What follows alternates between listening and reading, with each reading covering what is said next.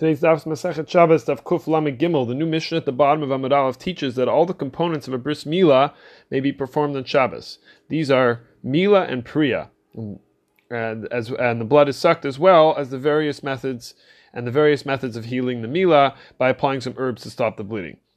The Gemara on Amud Beis, we have the halacha of Rapapa, that if the blood isn't sucked, the baby's life would be in danger, since we are Mechal Shabbos for this mitzitza, which falls under the Netilas Neshama concept, is taking life out of a person, taking blood of a person. Of course, we must do this. Therefore, mitzitza is not really a central component of the bris, like milah and priya, but it's rather a procedure done to reduce the risk to the baby's health. So let's define the other components. Milah involves taking off the orla, which is the prepuce or the foreskin. Then priya is the uncovering of the skin, which is pulled back. Now, our Gemara brings up another point based on the wording of the Mishnah. Kol tzorchei milah, says our Mishnah. This comes to include the permission for a moel, as long as he is mid-procedure, he can go back. He can be choser, return to remove the tzitzin. These are shreds of skin that were not cut properly and are still covering the area of the milah, which would invalidate the mitzvah itself. Whether they are the shreds that are ma'akev, the milah, or not, as long as he is still involved in the milah, he may go back once he has withdrawn,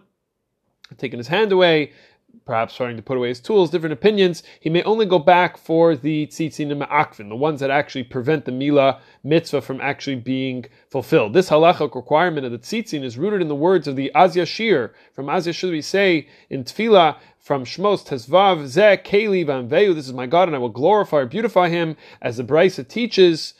Hisna lefanai b'mitzvos, should make the mitzvos beautiful in front of me. Aseh lefanav sukkah, make a beautiful sukkah, lulavna, a beautiful lulav, a shofar, tzitzis, sefer Torah, and others, and so on. This is the source for the halacha of bris as well, says the Gemara, allowing even continued overriding of Shabbos for the mole to do a beautiful procedure. Comes the Abba Shaul in the Gemara and says, ve'anveyu means something else. It should be read, ve'anveyu ani vehu, just as Hashem is merciful and compassionate, mahurachum afatachanun, we should be compassionate, we should be merciful, so I should be too. So Rav Nebenzahl points out that perhaps Abba Shaul fundamentally agrees with the idea of beautification before Hashem. The Tanakama said we should do this through our mitzvahs, while Abba Shaul said we should do this through our midos, through our behaviors. And back to the tzitzin shena makvin, the Tur in Yoredei Reish Samachdal and Rashi and our Gemara write that our Braitas is specifically talking about a halacha for Shabbos, but on a weekday one should in fact go back for the tzitzin shena makvin. While the Beis Yosef on the spot records in the name of the Rambam that the Brisa was not differentiating Shabbos from Chol. You don't go back for the tzitzin shena makvin. Jump all the Achronim,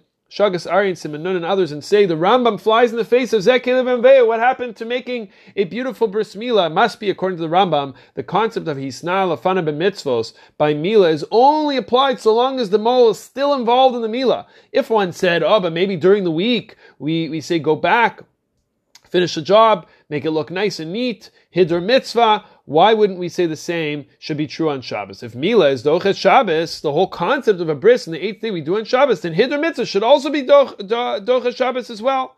So how do we unpack this machlokas of the Rambam and the Torah? Comes the Beis Halevi, Rav Yosef Dov Levi Soloveitchik, who was the great-grandson of Rav Chaim of Volozhin, and he was also the great-grandfather of Rav Yosef Dov Levi Soloveitchik, also known as the Rav, Rosh Yeshiva in Yeshiva University, Chelik Beis, and Shal Shuvos Beis Halevi, Chelik Beis, Simon Mem Zayin. He develops the following idea, explains the Rambam as follows. When it comes to lulav and sukkah, each time you hold the lulav or sit in a sukkah, that's a kiyum mitzvah. You're fulfilling the mitzvah lulav, you're fulfilling the mitzvah of sukkah. So therefore, Zeh Keli V'Anveyu can exist as a standard. Each time you do the mitzvah, you should try to do it in the most beautiful way.